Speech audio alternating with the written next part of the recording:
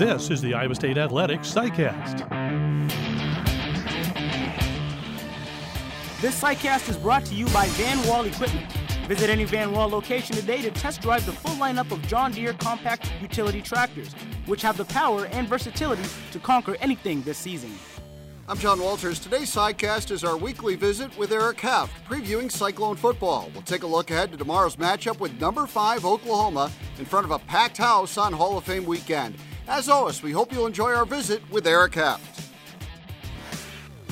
Well, Eric, a year ago, it was one of the great wins, really, in Iowa State football history, arguably the best. I mean, it's hard to top what Iowa State did going into Norman last year and winning. And what memories for you a year later still stand out in your mind from that game? Shock. I mean, going in, Kyle had never really played before in 5 years as a college football player. And to go in and do what he did, to me, that's probably the number one thing. Also remember Alan Lazard putting a great block on the edge, and Trevor Ryan catching the little swing pass and taking it to the house, running away from the Oklahoma defenders. I mean, little things like that. And, of course, the final play is always, hey, we finally did it. Is it the greatest win in Iowa State history? There have been some others that were tremendous.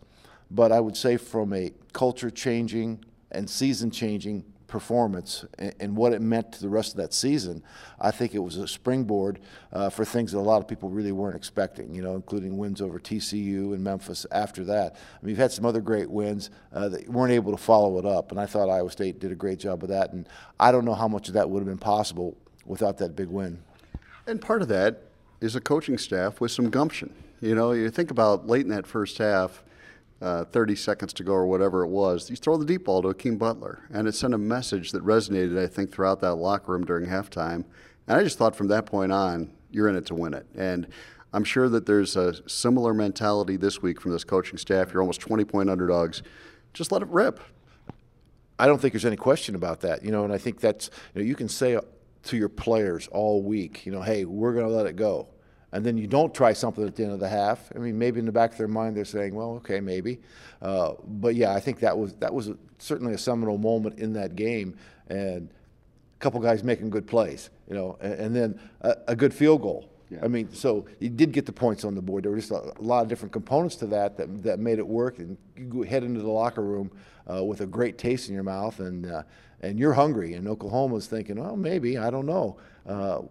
They hadn't had to deal with that much and probably weren't expecting dealing with that against Iowa State. Speaking of confidence in this coaching staff, they've got a lot to get corrected from week 1 against Iowa. And maybe Oklahoma isn't the best opponent to go try to correct it all against, but I do have a lot of confidence in this staff that as this season goes on, they will figure things out. And, the first game you tend to overreact one way or the other, but this is a great staff and they will figure things out. Well, I totally agree, and I think if you look back the past couple of years with the staff, the majority intact, the offensive line's gotten better over the course of the season, and it needs to get better. I mean, there's no sugarcoating that. They've got to do a better job, but everybody needs to be a little bit better. I think the receivers need to be a little bit better. David could probably be a little bit better, although I'm not 100% sure of that, the way he plays. Good news is, though, I mean, you have one game under your belt. Now you can analyze exactly what happens at game speed against a really good defensive unit. On the other hand, the other side of the football, tighten a few things up maybe, but you're not making any wholesale changes there because that was a terrific performance. And, one really helped the game turn on a couple special teams plays and a couple plays that were inches. Iowa State was inches away from making. So you got to get better on offense for sure. I'm pretty sure they will. Today's SciCast is brought to you by Van Wall Equipment. Van Wall Equipment and John Deere are proud to sponsor Iowa farmers in the field and Iowa State athletics on the field. Defensively, as you sit there and you watch Oklahoma's offense, you're just blown away by the speed and athleticism of these guys.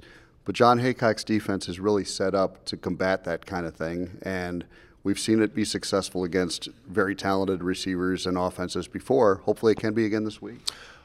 I expect it's going to give Oklahoma a big challenge. Is Oklahoma going to be able to win some battles? Of course they are. They've got great players. They've got a really good scheme.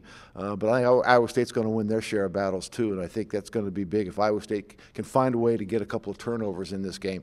You know, Baker Mayfield turnover last year was really huge. When they were about to get back to a 2-score game, Iowa State forces a fumble, and they came up with it. You know, turnover margin is big. Iowa State couldn't get any last week, haven't had any against Iowa in the last 3 years, and that's one of the reasons why they haven't been able to be successful. I guess the downside is you could not play two teams more polar opposite than Iowa's offense and Oklahoma's. And I'm not saying Iowa's is a bad offense. I don't think they're great. They don't have the playmakers, but totally different philosophy, different pace to the game. And the things that they want to establish are Oklahoma is just on a different level, they have a different focal point. And Iowa State's going to have to do a good job of defending the whole field, which maybe wasn't the case so much. But make no mistake, Oklahoma can still gash you with that run game. I know Rodney Anderson's a big loss. But we were talking about Trey Sermon being an All-American candidate when he burst onto the scene a couple of years ago. I mean, he's a terrific back. There may be a slight drop-off there, but it's not really going to be all that noticeable. I think the big thing for Iowa State, though, is find a way to slow that run game down, make them one-dimensional. Even if that dimension is really good, slow the run game down. And just like we were talking about a couple of weeks ago, playing South Dakota State, different level, no question, got to keep the quarterback in the pocket. He can hurt you there, but he can kill you when he gets outside. There's no doubt about that. How about, as we talk about trying to eliminate space for Murray, trying to create space for the Cyclone offense, something they could not do a week ago? Are there some ways that they can create some space for David Montgomery and Akeem Butler to go make plays against Oklahoma? You know, Oklahoma has I would say, a faster defense.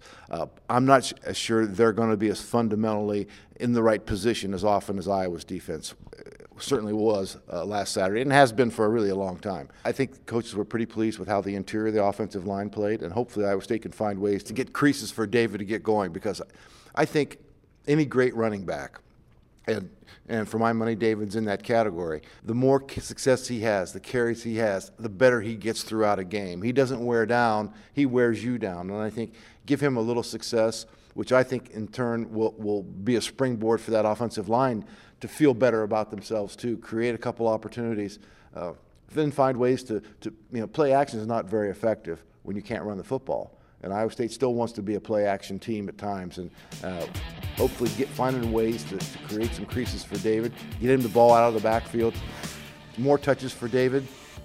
I'm for. Me too. And it's an 11 o'clock kick, which means our broadcast on the Cyclone Radio Network will begin at 9 o'clock tomorrow. We hope you can join us, and we hope the Cyclones can make it 2 in a row over the defending Big 12 champs. Today's Sidecast was brought to you by Van Wall Equipment. Stop by one of their locations and learn why Van Wall Equipment and John Deere are Iowa's clear first choice. Thanks for listening.